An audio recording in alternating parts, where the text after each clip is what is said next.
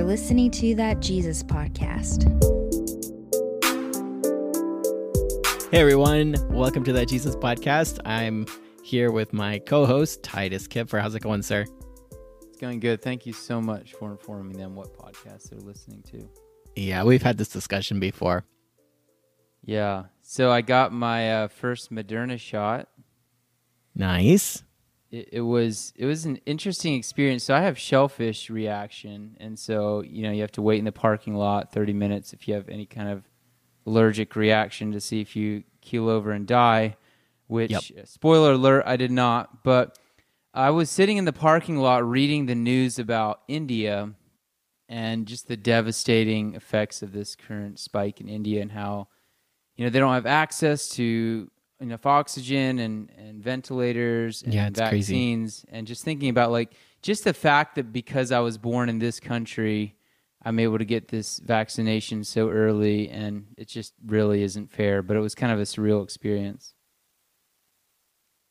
And I also thought of a prank that I wanted to do on my wife because she's still a little bit vaccine hesitant. She hasn't gotten hers yet. She's waiting to see if people start dropping like flies for a while, I guess. So I wanted to do this prank on her. I didn't because I value my marriage. But if someone's listening who either values their marriage less or has a very chill spouse, I would suggest doing this if your spouse is vaccine hesitant. So what I was going to do is the day after I got my vaccination, I think she left and went something and came back. I was going to be laying on the floor, just acting like I was in complete agony. And then be I need to call the Gordonsville pharmacy, tell them I'm having just a horrible reaction, and then act like I call them and be like, yeah, can you come? Like Brian Regan says, hey, can you come get me? Are you familiar with that reference, Brian Regan? Anyways. So I was going to do that and tell them, and then tell my wife that, yeah, they're going to bring some kind of treatment to our house.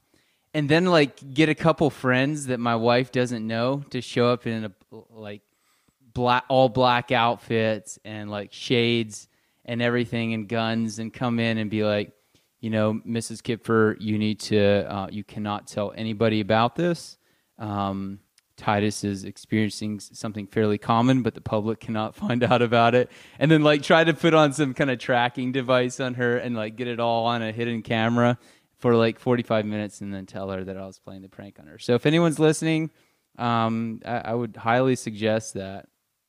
I guess I'm sitting here thinking cool story, but you say you value your marriage and you still told the story about where your mind goes. So, as a man thinketh in his heart, I'm really not sure if you shot yourself in the foot. It's kind of like Jesus said, lusting is committing adultery in your heart. I don't know if fantasizing about that is doing it in my heart and therefore just as bad. But it was a wonderful experience just thinking about it. Wow, you have a rich inner life, Titus. I really appreciate the depth of your intellectual thought life. Thank you. I tried. Well, I don't know if that was worth listening to, but I trust what we have going on this evening is worth listening to. Who do we have on tonight, Titus? We are joined by our mutual friend who I've never met in person, but I think you have, Abram Martin. Thanks for coming on the podcast, Abram. Glad to be here. Yeah, Abram is from the not very mediocre state of Texas, and he's much the nation of Texas. He's much taller in real life than he is on Zoom. I don't know why you keep saying that, tall, Drew. Abram? I'm not that tall. I don't think I am, but I'm 5'11" or 6 foot. I'm 5'11" or 6 foot. Yeah, moving on. I would say maybe half of my 8th graders are taller than me, so. I don't even know how tall you are, Drew, because I only saw you in real life when I was 16, so I guess you're real shorty, huh? What are we actually supposed to be talking with Mr. Martin about tonight? We are talking to Abram about same-sex attraction and the LG part of LGBTQ. IA plus. Yes. So, Abram, I'm going to let you, Abram, share with us how you identify, and maybe just share a little bit of your story with same-sex attraction and where that brings you to now. Yeah, that's glad to be here and glad to be sharing on this topic. I mean, it's a conversation that needs to be had. It's definitely being had in the culture, and I think Christians for a long time we didn't really want to talk about it, but we're now being kind of forced to. So for myself, I grew up, in a Mennonite community, fairly conservative. We drove horse and buggy. It was what's called the Old Order Mennonites, and from as young as I could remember, my attractions were towards boys. It was something that probably first started thinking about it around age 8 or 9. And I really didn't think twice about it because most of my friends at that age, before the boys go through puberty, most of them think girls are gross. And so it wasn't really a big deal until my friends started going through puberty and they started talking about girls in a more positive light, and that I realized that was different for me, and then so it wasn't really something that I don't know when I first even knew that there was such a thing as gay, or that was something that actually that was actually something that culture or society was dealing with, because you're pretty sheltered in something like that. And so I really didn't have language to put to it until probably quite a bit later in my life. But anyway, I think around 14 or so is when I first discovered pornography. I found a magazine beside the road.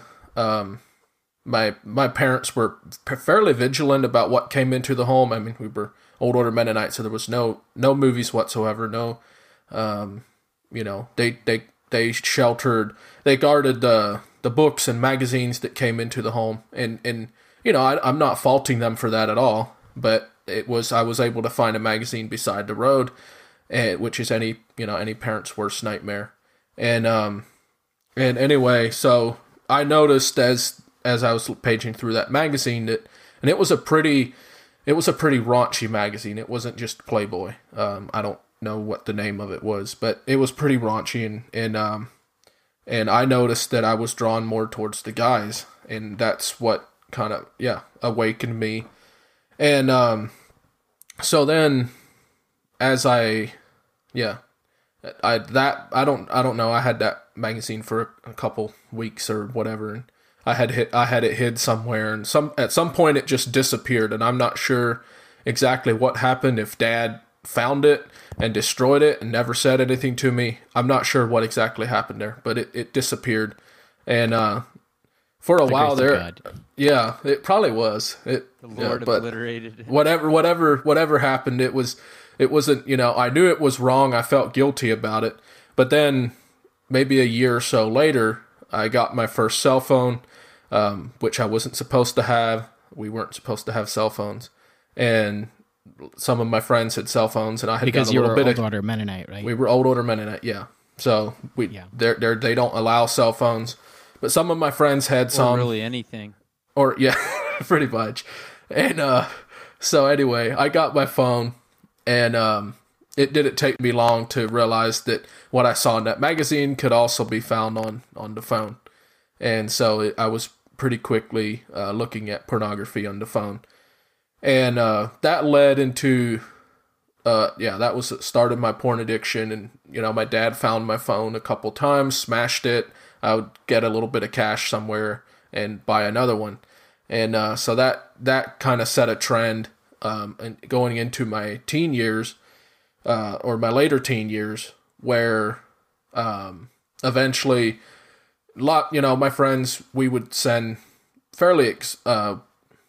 we'd send porn back and forth. It was something that we kind of knew the other, we didn't talk about it, but we kind of knew the other guys were looking at stuff too, and we'd send kind of raunchy pictures back and forth.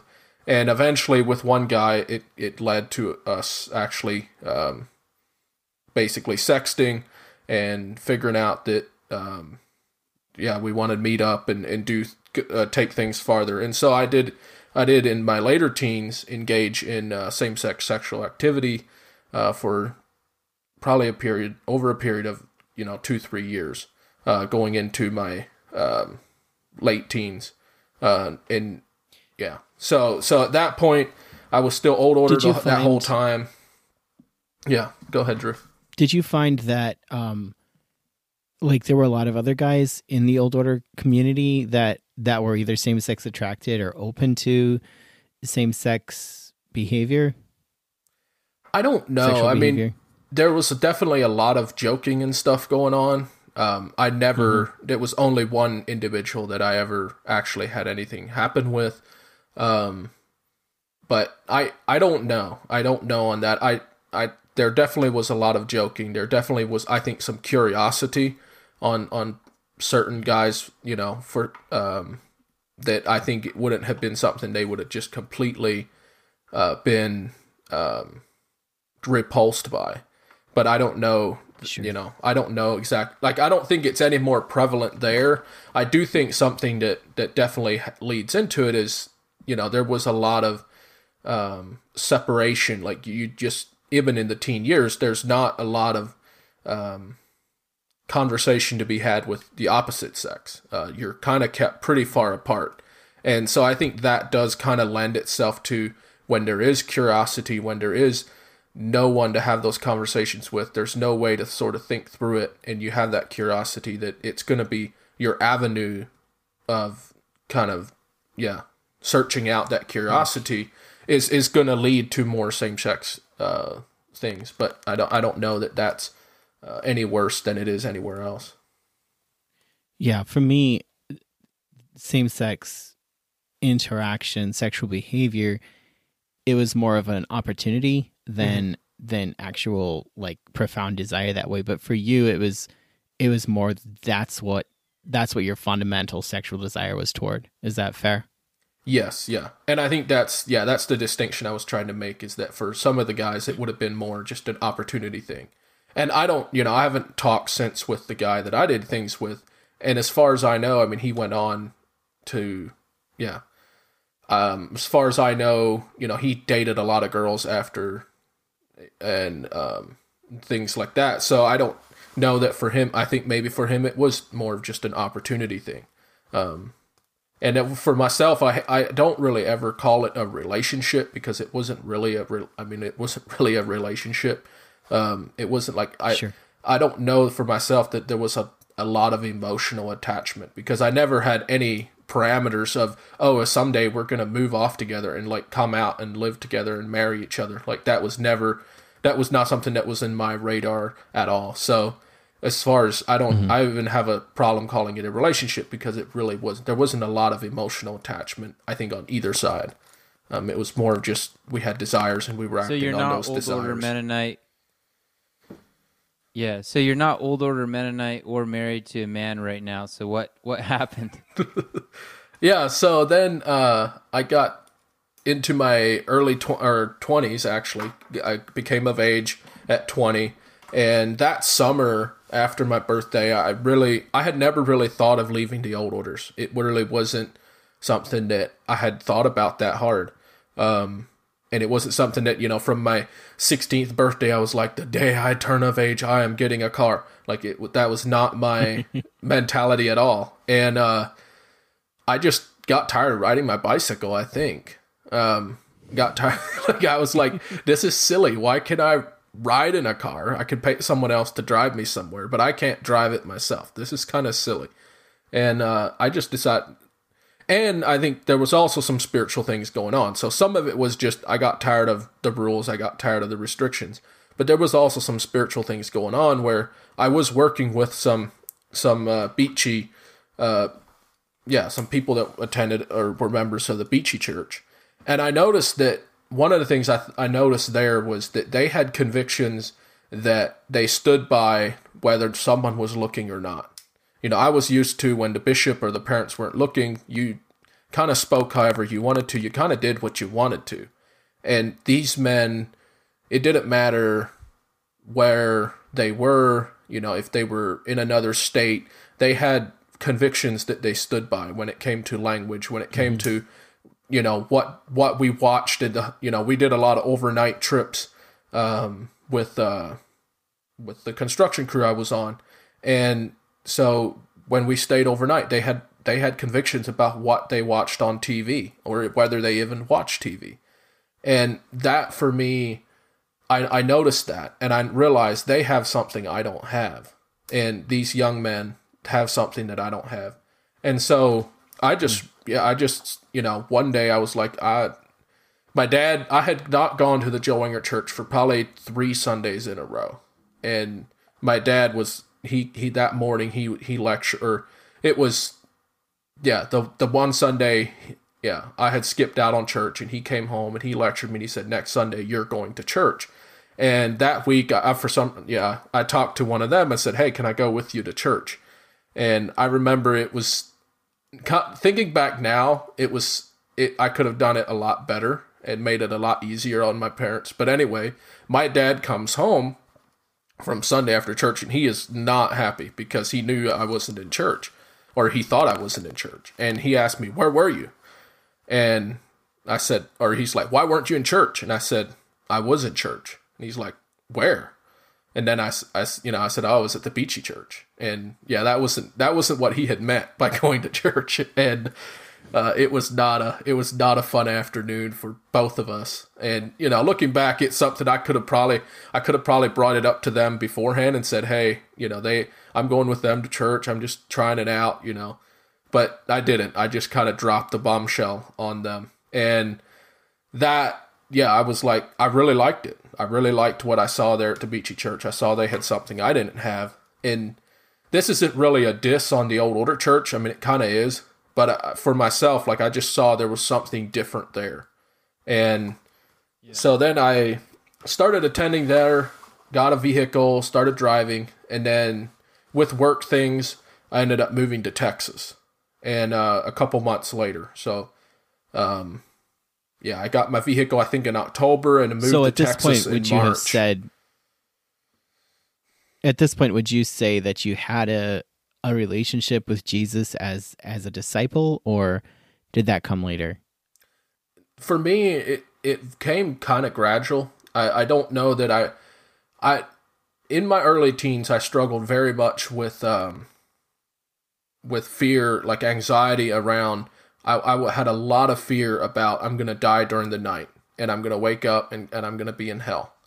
And so I had a lot of that anxiety, and I think that's something that's fairly common with young people, especially in their, you know, kind of the early teen stage. Sure. That's a big thing. And I knew I wasn't living right. Like, I knew there was things that I was doing wrong.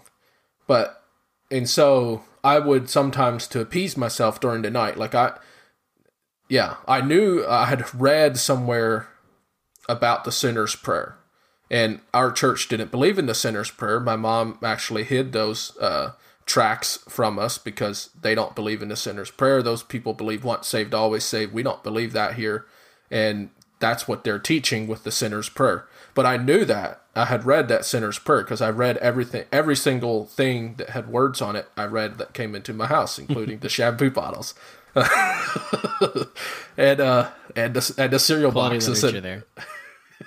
And so I had read that, and I had kind of knew what the sinner's prayer was, and so I had prayed that a number of times. And I think for me, like, I kind of credit that as a beginning of a spiritual journey, even though there wasn't a whole lot of fruit for many years. But I do kind of credit that as a beginning. But then, and when I started... we're very pro sinner's prayer here, so go that. And then I would say that when I started attending the Beachy Church, like, again, there was something happening there. There was, I kind of was, but I was still in the mentality of I need to start living right more than I need to have a relationship with God. Like, it was still really much a focus on, well, if I can get to living right, then I'll be fine. Like, and it was still a lot of that mentality. And then it wasn't, when I was down here at the Beachy Church, they had revival meetings, and I started hearing more about having a relationship with Christ, and started going more in that direction.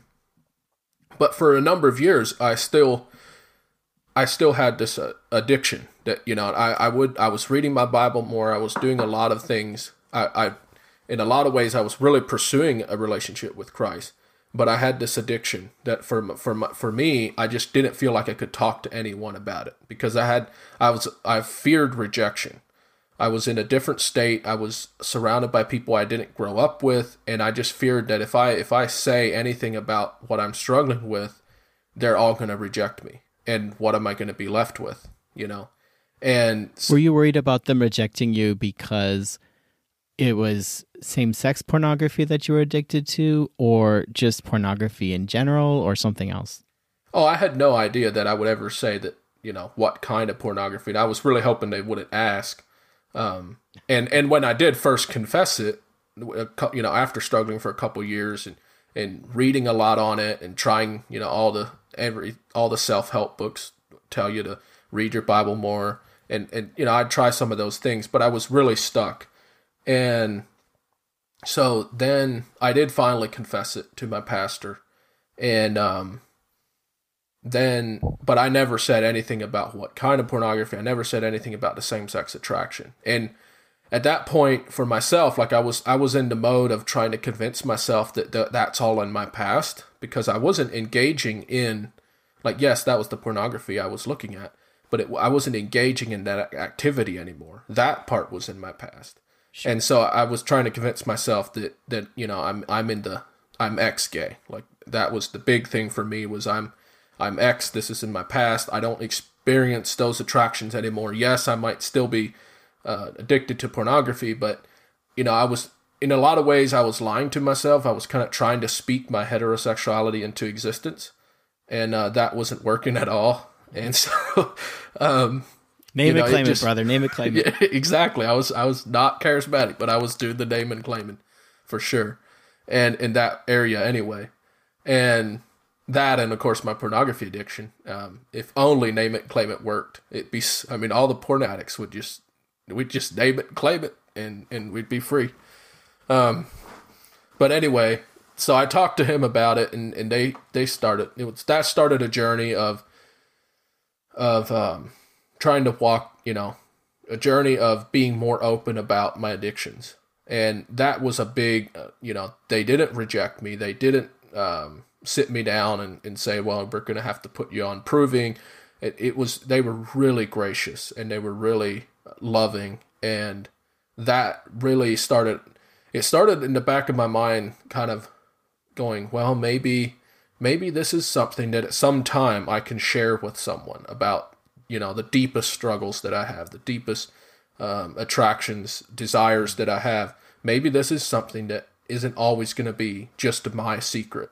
And of course, you know, the secret of the other guy that I had engaged with. But, you know, it wasn't just our little secret. It was something that I could maybe someday share. And so that went on, and I listened to a lot of things. I read a lot of books, but it wasn't, then I did finally tell a couple people, at least one or two people, but I very much couched it in this ex-gay language. Like, this was in my past, this happened in my teen years, and I don't, you know, that's all in my past. I tried to really stress that, because I really was afraid that they would reject me. And, you know, one of the biggest things when you're facing addiction, sexual addiction, or anything like that, like, the biggest thing you need in recovery is relationships. You need strong relationships with godly men. And I feared most of all that I would face rejection.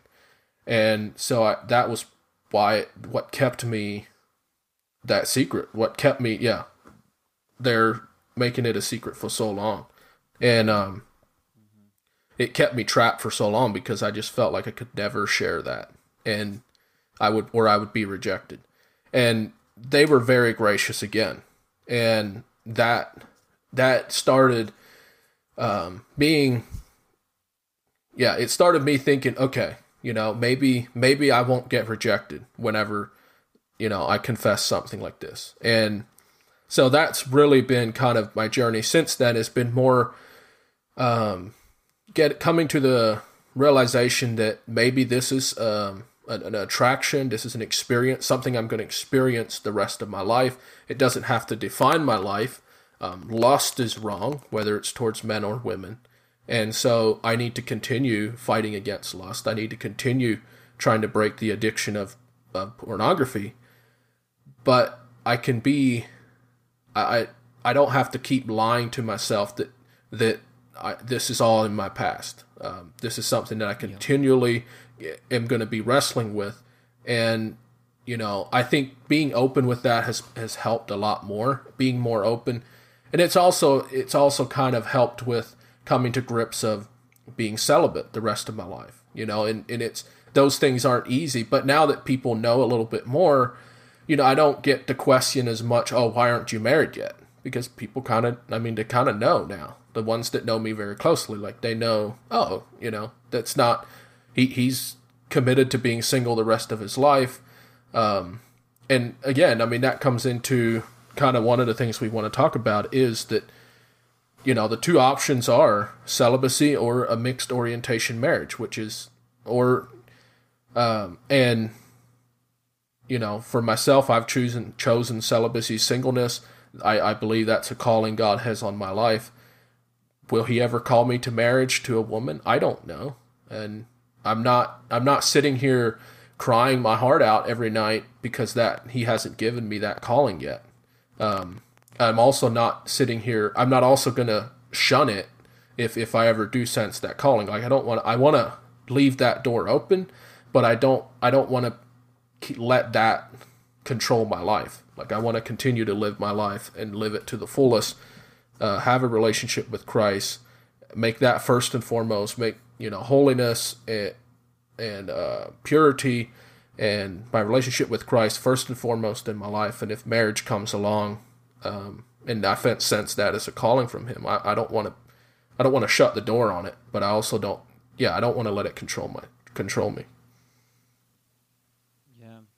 You mentioned that celibacy and a mixed orientation marriage are the only two faithful options for you, and I think that's a given with most of our audience, but I do want to talk a little bit about why we believe that's the case. And especially because personally, and this is probably because I'm a Westerner living in the 21st century, but personally I don't understand why God would forbid same-sex marriages. Like, it's not intuitive to me why that would be the case, and maybe you have some insight into that. But a prediction of my worldview as a Christian is that there will be some ethics that God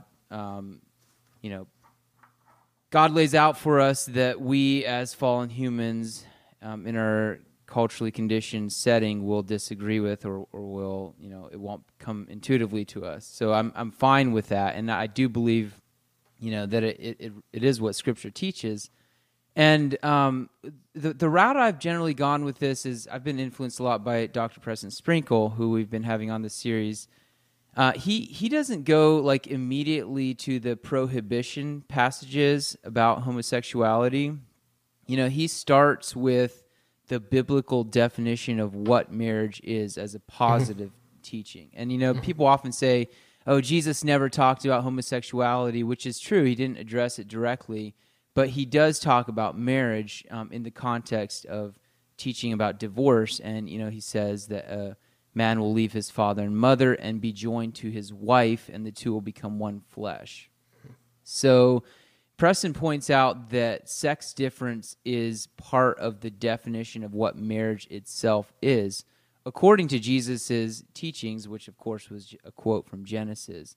And that is the primary reason why same-sex marriages would be prohibited. And N.T. Wright also mentions that, the entire biblical story is about heaven and earth meeting and about, unity and diversity. And Tom Wright says that he thinks that's one of the primary reasons why marriage is only between a man and a woman is because it's a picture of heaven and earth meeting. It's a picture of that glorious, reunion.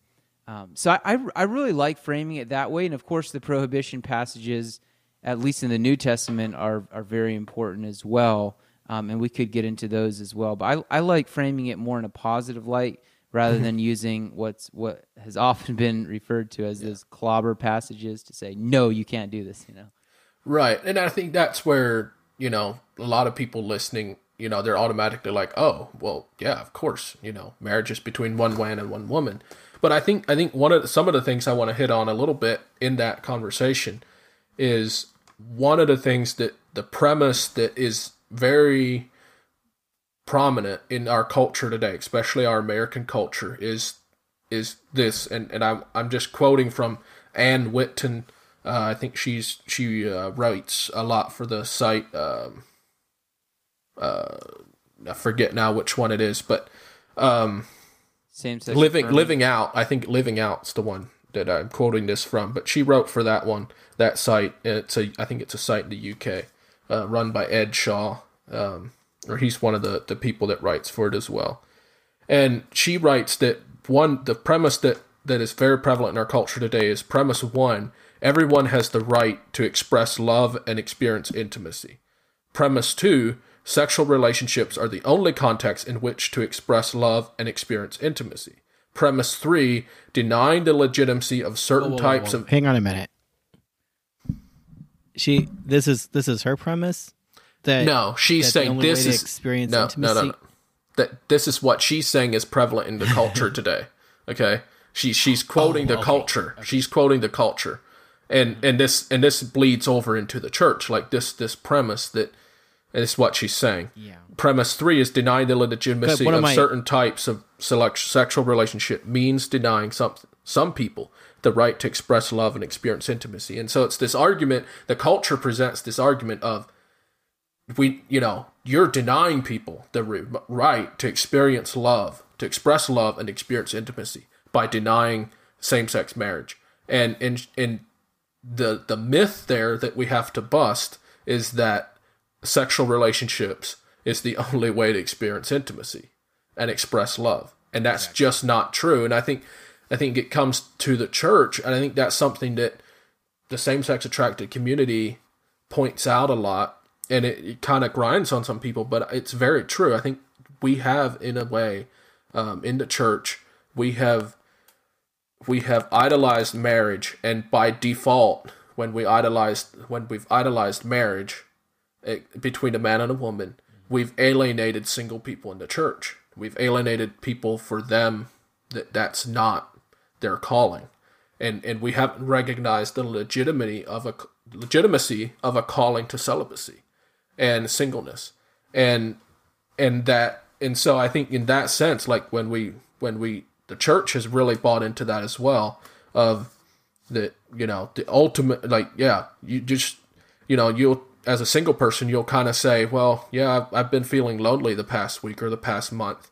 And the people, especially married people, kind of give the default answer, well, maybe you need to start looking around for someone to meet, to meet those loneliness needs. And they're kind of hinting at, well, maybe you need to start dating. And to me, that's it's trying to put like a quick patch over that, because then what it also does, it sets marriages up to fail, because you have people that enter a marriage thinking that this marriage is going to offer everything, it's going to fulfill them completely, and that doesn't happen. As if marriage is the savior for relationships and for people. And I have a quote here from Timothy Keller, and he has a great book on marriage. I haven't read everything. I've listened to some of his sermon series on marriage, and they're worth listening to. But he says, both men and women today see marriage not as a way of creating character and community, but as a way to reach personal life goals. They are looking for a marriage partner who will fulfill their emotional, sexual, and spiritual desires, and that it creates an extreme idealism that in turn leads to a deep pessimism that you will never ever find the right person to marry. And so it comes, they're looking to their spouse to fulfill all their emotional, sexual, and spiritual desires. Well, hopefully they're going to look to their spouse to fulfill their sexual desires, but all your emotional and spiritual desires, that's a lot of weight and responsibility to put on your spouse. And so then when that doesn't happen in marriages, there's a lot of lonely people in marriages. And in a lot of ways, I would much rather be a lonely single person than a lonely person in a marriage, because the lonely person in a marriage is also feeling the guilt of this is not how marriage is supposed to be. And they don't know how to talk to someone or their spouse or to talk to their pastor or to talk to anyone about their loneliness because, well, this is not what marriage is supposed to be like. No one else is lonely in their marriage. That's what they think. And so it just creates a lot of problems. Yeah. There's another side to that. And I don't want to get too sidetracked into talking about holy matrimony when we're talking about same-sex attraction, but I think it ties in that if we're looking at marriage to satisfy our sexual desires, we're actually looking at it wrong. Instead, what I see in Scripture, what I see in my own experience, and what I lament that we don't see more in teaching is that our sexuality is actually one piece, one tool, if you will, that draws us together and helps us if you're in a marriage, helps you together. That process of working through intimacy and enjoying each other and growing in that physical intimacy, that's not the end goal of marriage. That's part of the process that gives you a stronger marriage. And when we reverse that, when we misinterpret like 1 Corinthians 7 and say, it's better to marry than to burn, therefore the whole point of marriage is so you don't burn anymore, we're getting the beauty of sexuality in a heterosexual marriage backwards. Mm-hmm. And we're taking it one step further. I would add, that's why I, again, as a male heterosexual guy, have to say that same-sex marriage or same-sex relationships is outside of God's will because it's violating, it's missing God's intention for sexuality. Yeah. Yeah, and I think that's what Tim Keller does well in kind of the meaning of his book is called The Meaning of Marriage: Facing the Complexities of Commitment with the Wisdom of God.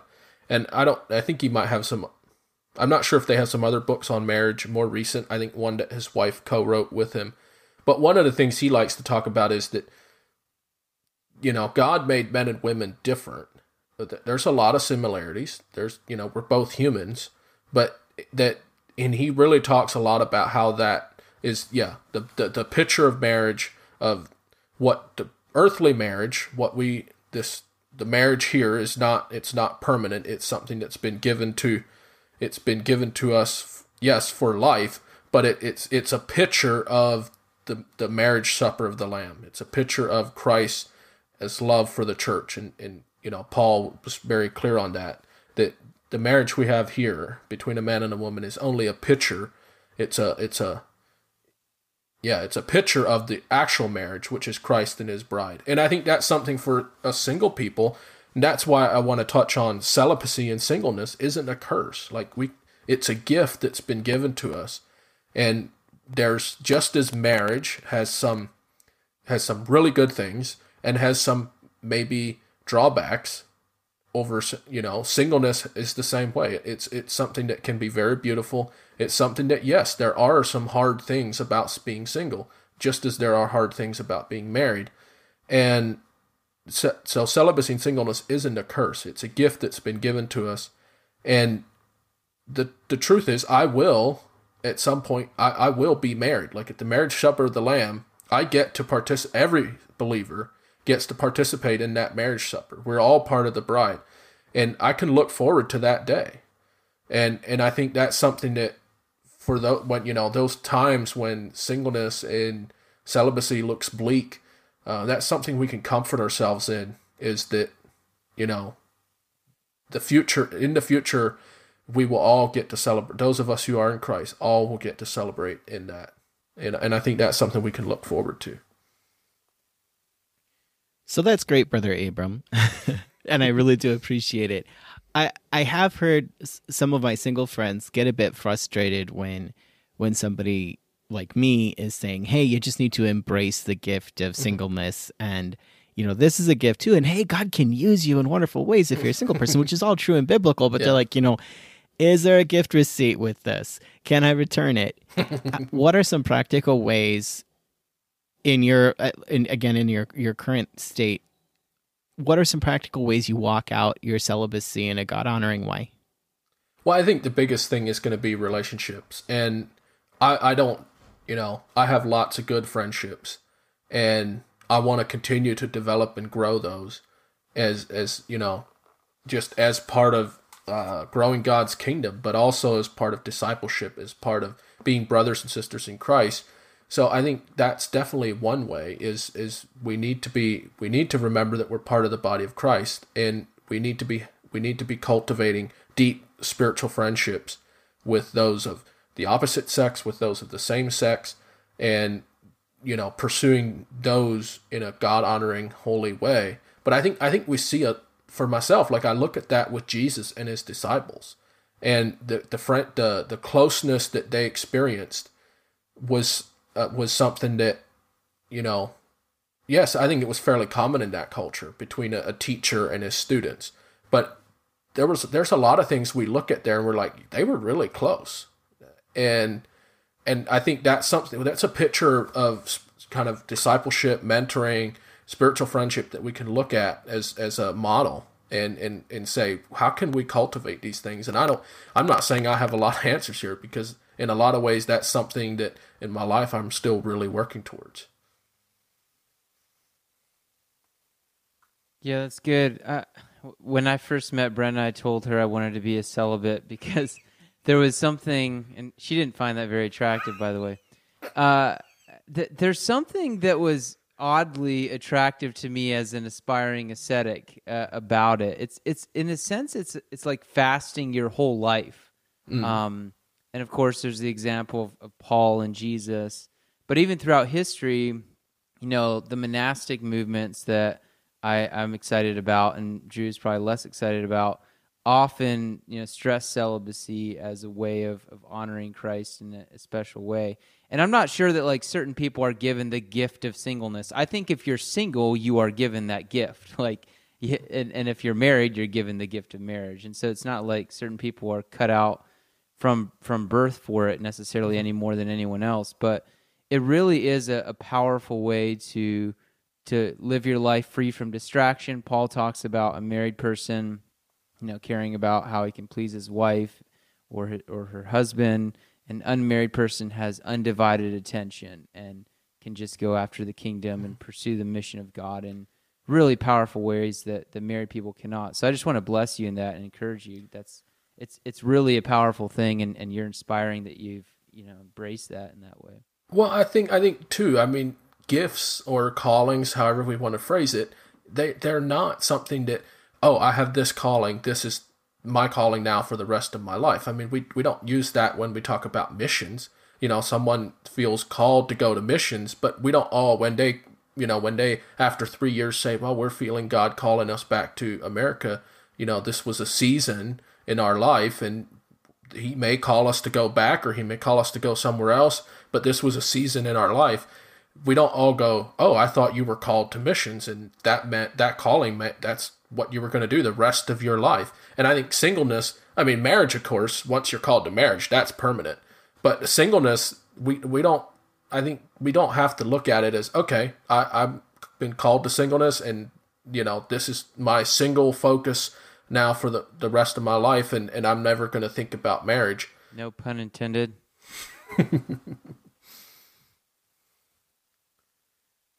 Drew, you're muted. Sorry. Do you think it's possible, though, that for a person, maybe they are same-sex attracted, or maybe they're in their 30s or 40s and they're not married, is there a process that they can find some freedom and joy in claiming their singleness and saying, maybe this is coming up, but I'm not pursuing marriage anymore? I hear a lot of young people, whether they intend to or not, there's this sort of expectation I'm going to be married. Some of my friends in their early 20s, their whole framework is, I'm not going to get married, which is kind of their way of saying I want to get married, but I don't want to sound too eager. So is there some value in coming to a place of letting it go? I think there is. And again, that's for every single person. And that's really, I think, what's helped me come to a more stable place in my life is just kind of telling myself that I very likely will be single the rest of my life. And so I need to learn how to cultivate friendships. I need to learn how to find intimacy, non-sexual intimacy in my life, and cultivate those friendships. And so if I'm always, I need to do that regardless. But if I'm always holding out this kind of, well, there's always the possibility of marriage, then maybe I won't be focused on that as much as I should be. And so for me, it's been helpful. But I'd really hate to project that onto every individual that struggles with same-sex attraction, because I think mixed orientation marriages do work, and they can work. And I'm not well versed into talking on that, but I think there are books, there are podcasts that you can listen to that talk extensively about that and how it works and the nuances of that. And I think there's probably some people listening to this that are in a marriage right now and are same-sex attracted, and they've never talked about it to anyone, maybe not even their spouse.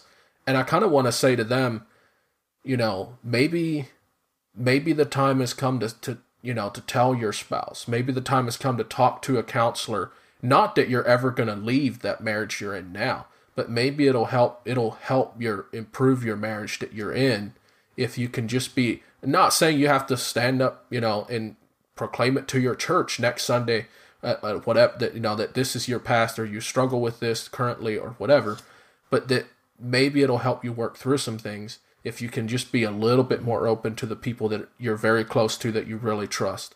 That can be helpful. And I don't think, a lot of times I think a spouse, it might be a shock to them at first, but I think in a lot of ways it's going to help them understand you better. And it's probably going to, in the long run, through counseling, improve your marriage if you can just be honest with them and say, hey, this is part of my past. This is what I've struggled with. Or this is what I've experienced. It seems like fundamentally moving toward honesty about who we are and what we struggle with is always the best policy. At the same time, dropping that on your spouse after you've been married for however many years, it really does seem like something you probably do want a brother in Christ or a sister in Christ to walk with you in, and to give you a lot of prayer and support and wisdom, counseling, so that you don't just blow everything up. Unfortunately, when we don't enter in that process, and I know firsthand situations where there was same-sex activity when somebody was married, and then it comes up out of the blue, and it's like, what in the world? And it's because of the secrecy and the stigma. So can we move to the really kind of hot button question of not same-sex attraction, but identifying as gay, or identifying, even the idea for some people of saying, I don't identify as heterosexual, or I don't feel sexual attraction. There's this idea then, and I've heard it from, popular speakers and podcasters, this is just wrong. You have to reject this deviant desire, and even the desire is out of line, and we must, crucify this and start, like you said, kind of cure the gay away and teach yourself to be heterosexual. Can you talk about maybe that, whether it's a myth or there's some truth there, or? Well, I think to me, when you're talking about desire, it's really hard to define the difference between desire and lust, because if I'm desiring a man, sexually, that's lust. By definition, that's kind of lust. So I for myself, I use the term attraction. Like, I experience same-sex attraction. I struggle with same-sex lust, and same-sex sexual activity is part of my past. That's in my past. That's not something, that's not a bridge I hopefully I'll never cross again. The lust is, though it's something that, yes, I'm actively striving against, it is something that is a temptation that I have to daily, take to the cross. It's something that, there's days that I don't struggle with it nearly as much, and then there's weeks that it's really bad. And a lot of times those are the weeks where I'm also being, battling depression, I'm battling loneliness, and so, during that week, the temptation to lust can increase quite a bit.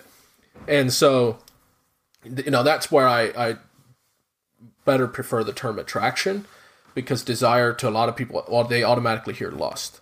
And I think lust is sinful.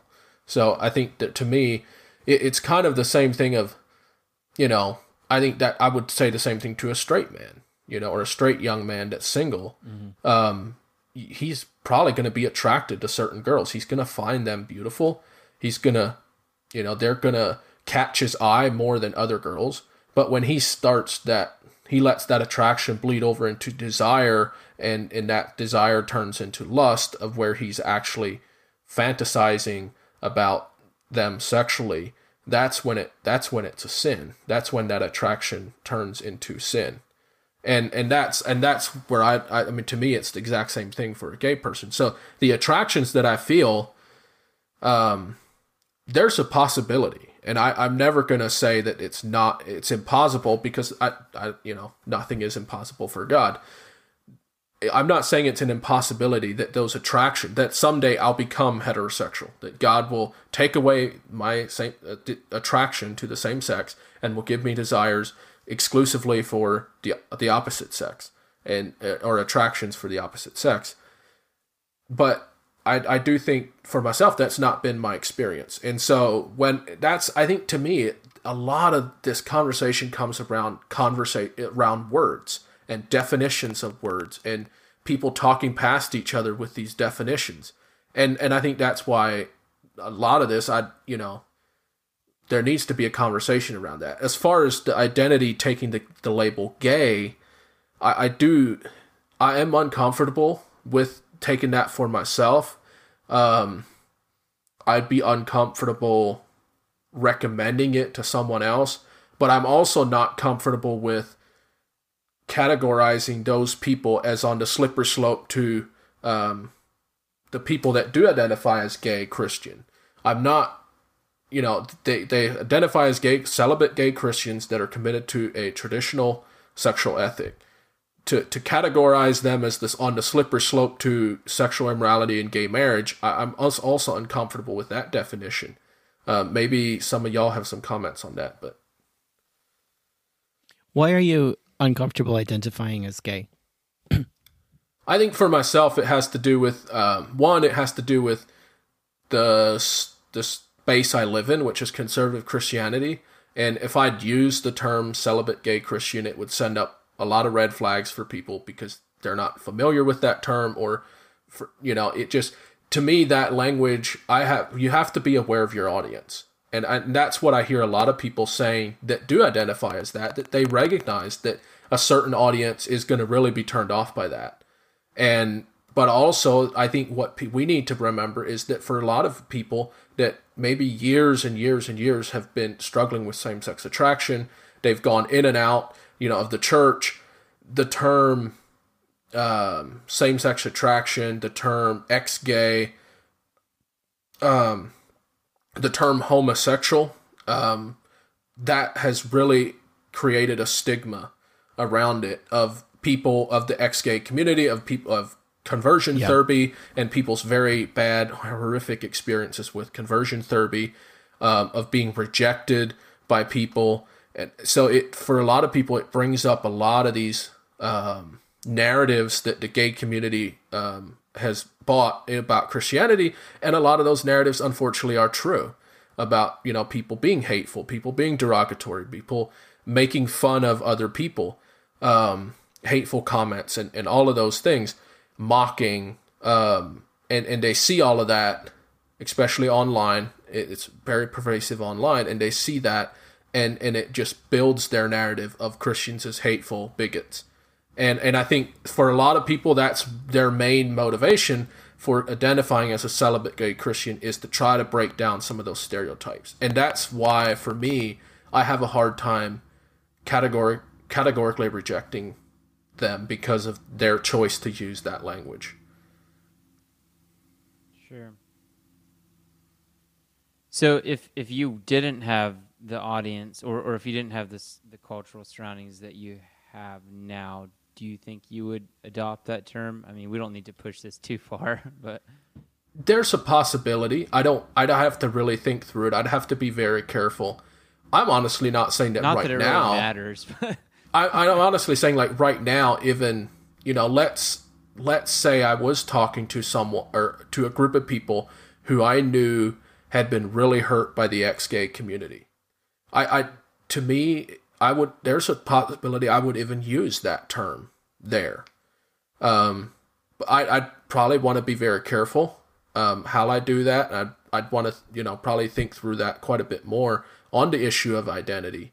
And to me, one of the reasons I don't really like it for myself is generally when you use the term, you have to make so many caveats. You have to, if you say gay Christian, well, then you have to say, well, I'm also celibate. And, there's so many caveats you have to make that eventually I'm like, okay, is it really helpful to say gay Christian, or is it helpful to use something else? And that's where some people have adopted the sides terminology. And it's something that inside this community, inside this conversation, that, side A is Christian men or Christian people who believe, side A is they disagree with Christian tradition, affirming a gay identity and seeking sexual expression in a gay marriage as faithful to a Christian ethic. So they think two people can get married, and that's a faithful picture of marriage in the Christianity. Side B affirm the same-sexual Christian addition. Affirm the Christian addition. See sexual expression to gay marriage as wrong, but incorporate a gay identity under the lordship of Christ through celibacy and other forms of chastity. And then side Y, like side B, but they reject the identity with a term LGBTQI, prefers not to identify as gay, but more likely to use the term same-sex attracted, or is reluctant to see sexual orientation as a category or identity of personhood. And then there's side X, claims to either no longer experience same-sex attraction or to be ex-gay, and to have been freed by the process of sanctification. And so that's they've adopted the sides terminology, and it's kind of helpful. For myself, I would identify as side Y. I have a lot of respect for side B Christians. The side A, I would disagree with them on the definition of marriage, and I would disagree with them on same-sex sexual activity being a sin, regardless of whether that's in a marriage or not. And then side X, that's not my experience. So for you, it's yeah. And side X, I don't want to. Sorry. Go ahead, Drew. For you, it's a pragmatic choice. It's rather than kind of look at language as this, tyrannical overlord. Let's use language in the appropriate context to communicate best. How do I best glorify God through the word choices I'm making? Mm-hmm. Do you find any? I don't want to make this uncomfortable, but I was exposed. There was a bit of a controversy a couple years ago over the Revoice conference, and one of the leaders, I think his first name was Nate, and he was married but identified as gay. And there was a lot of pushback because they were very solidly, exactly. They were very strongly side B. And what I heard was there's something fundamentally twisted about same-sex attraction that's not twisted in heterosexual attraction. And so I'm going to push just one more time. Do you see any legitimacy to that, or does that just seem problematic? I think as much as these same conservatives want to complain about cultural Marxism coming into the church, I think they put on some kind of a Marxist lens when they want to critique language, because I think for me, I'll go listen to these people and what they mean when they say gay Christian, what the side B people are actually saying when they take that identity label, and how often they will continue to say, my first and foremost identity comes in Christ. And this is a label that I choose to use to identify with those with oppression that has happened in the past.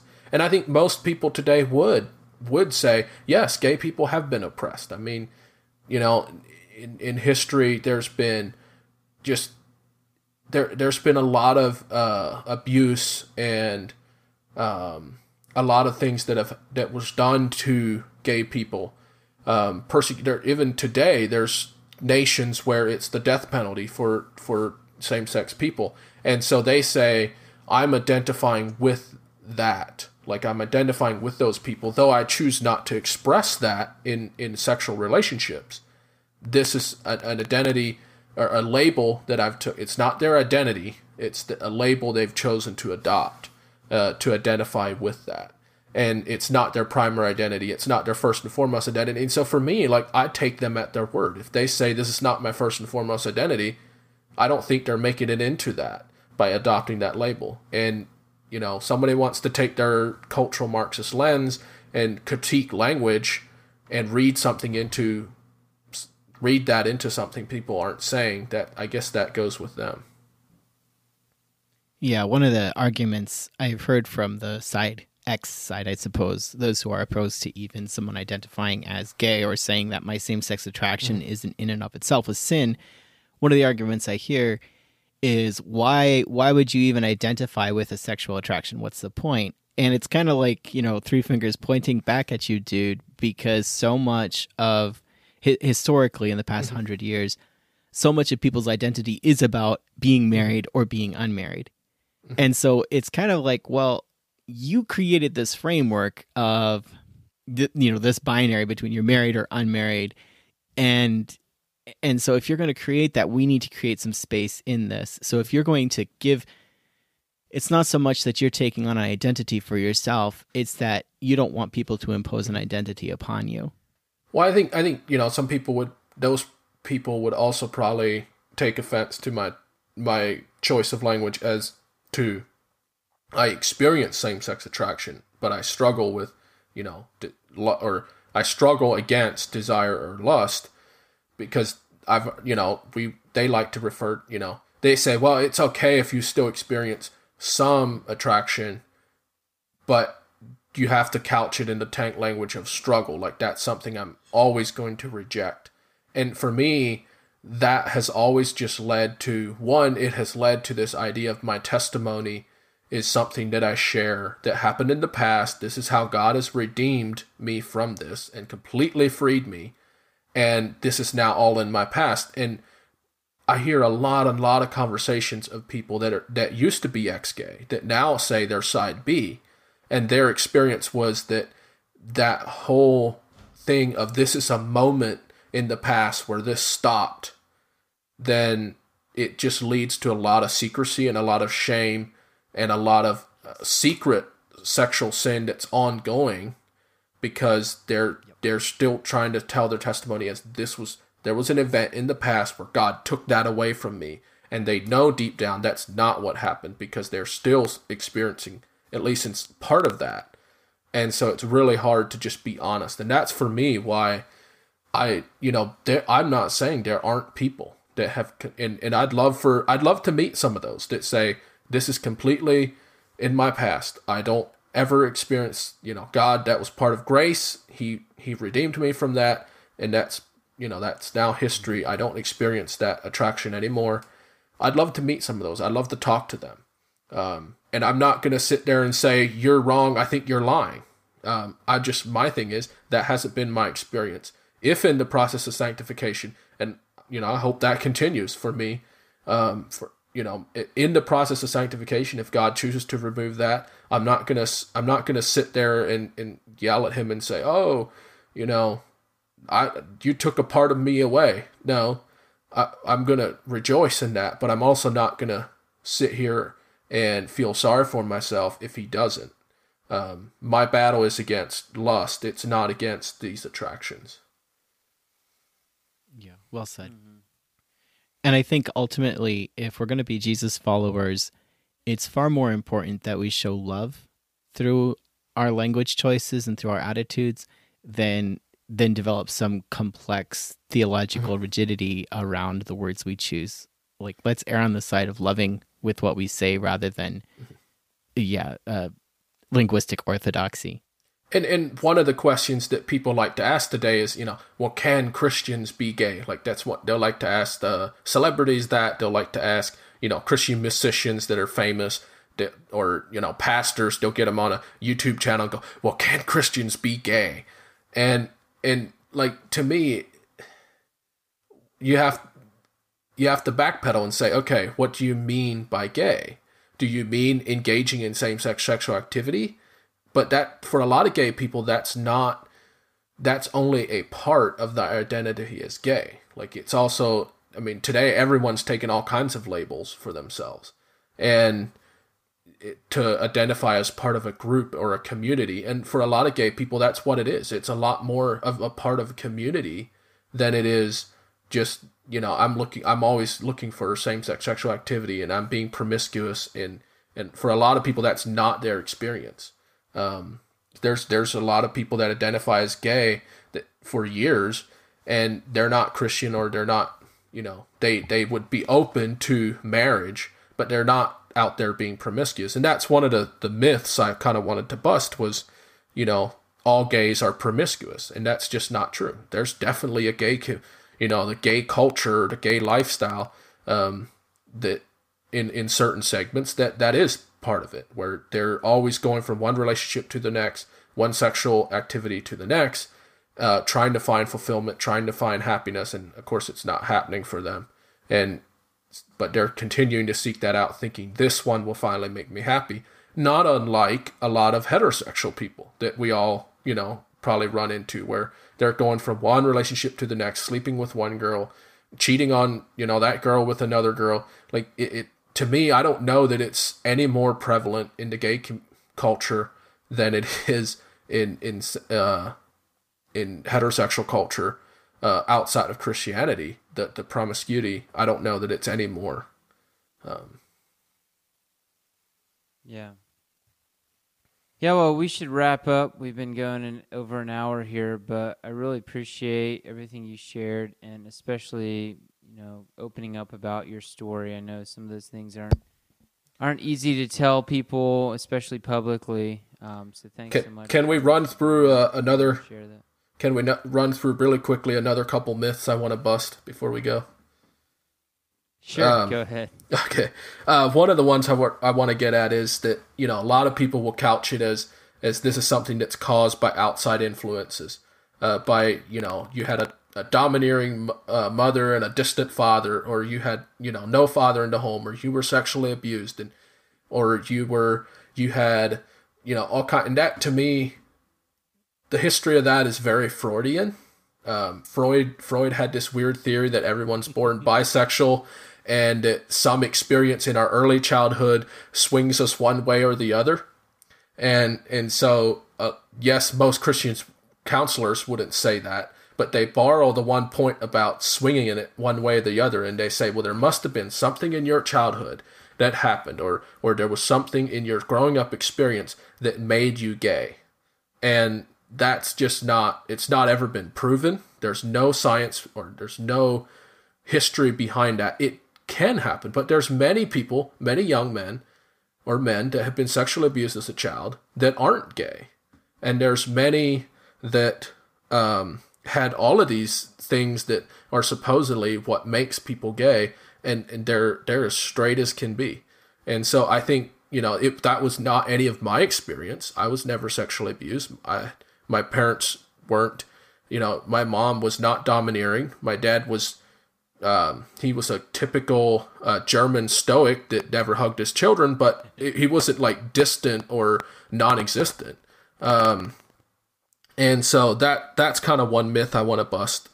And the other one is that a lot of people will kind of try to ask, and so I want to just go out and say it. One is, well, how can I as a man avoid being a temptation to you as someone who struggles with same-sex attraction? And I think, that's generally, we can laugh at that question, but it's a real question that people have, and they're not sure how to ask it. And I want to say, one, it's kind of like what I think Rosaria Butterfield wrote in her book that, someone kind of asked that to her. A woman asked her that, how do I avoid being a temptation for you? And she was kind of thought to herself, like, don't flatter yourself. I'd never be into you anyway.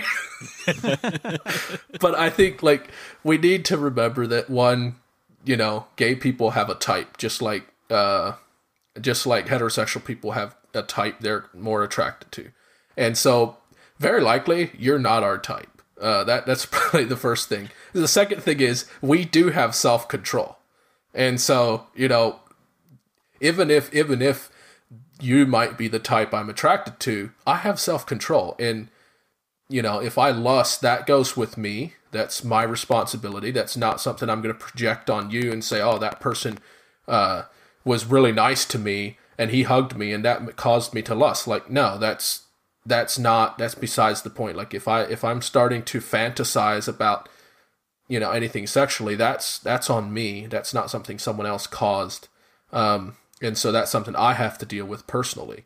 And so that's something I just wanted to put out there. Another one is gay fashion.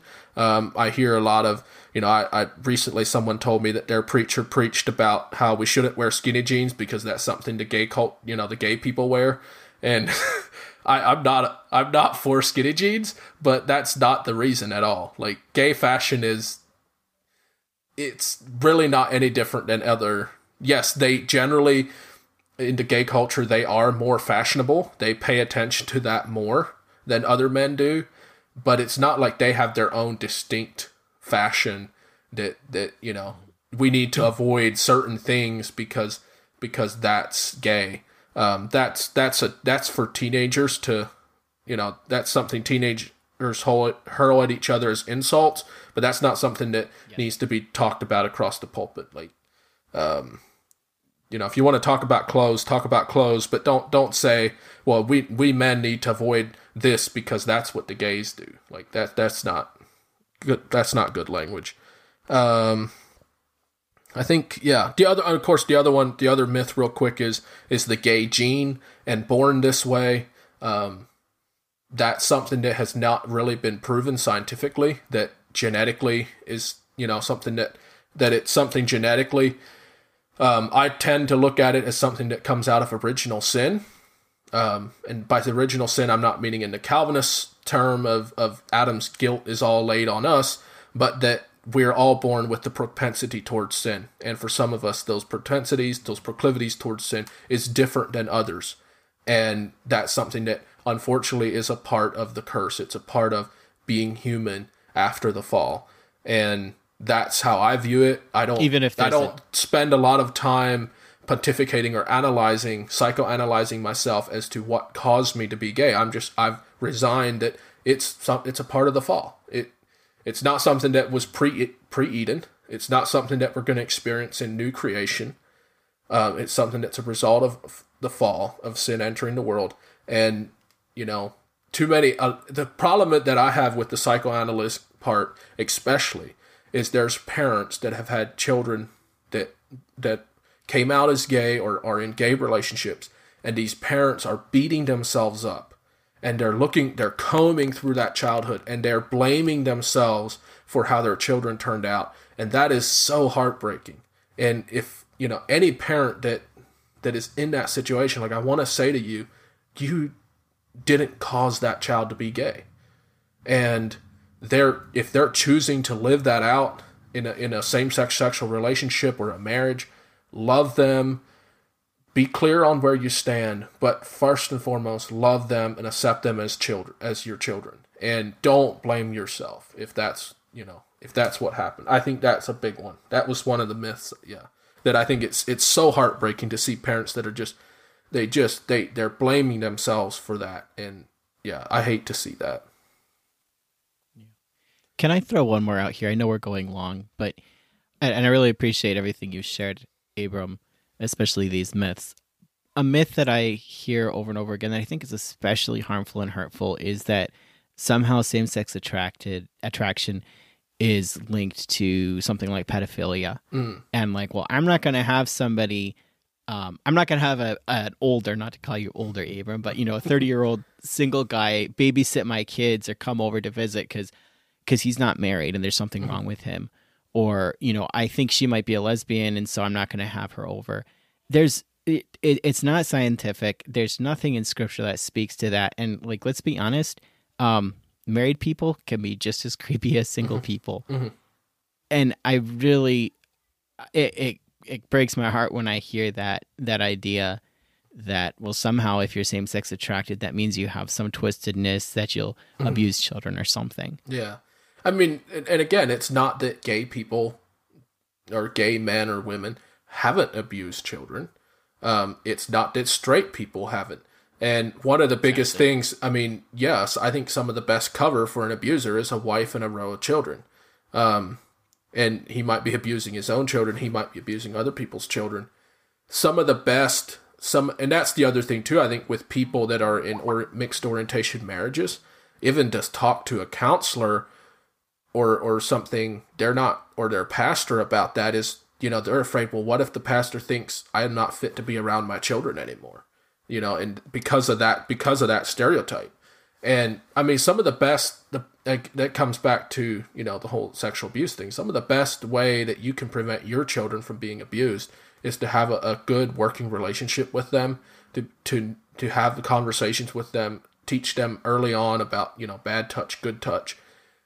An abuser, he's going to be seeking out vulnerable children that he knows, especially if it's someone seeking out teens. He's going to be looking for teenagers that are not having a good relationship with their parents, that he knows aren't talking to their parents or don't have good relationships and are very vulnerable. That those are the ones they're going to be manipulating. And so if you as a parent of teens are having those conversations with your teens, that's the best way you can prevent them from being abused. And I think that's a big one. And I think so. When that comes down to who babysits your children, that's a choice parents have to make. But to base that on, we think that person's gay, or we know, that she might be a lesbian, so we're not gonna.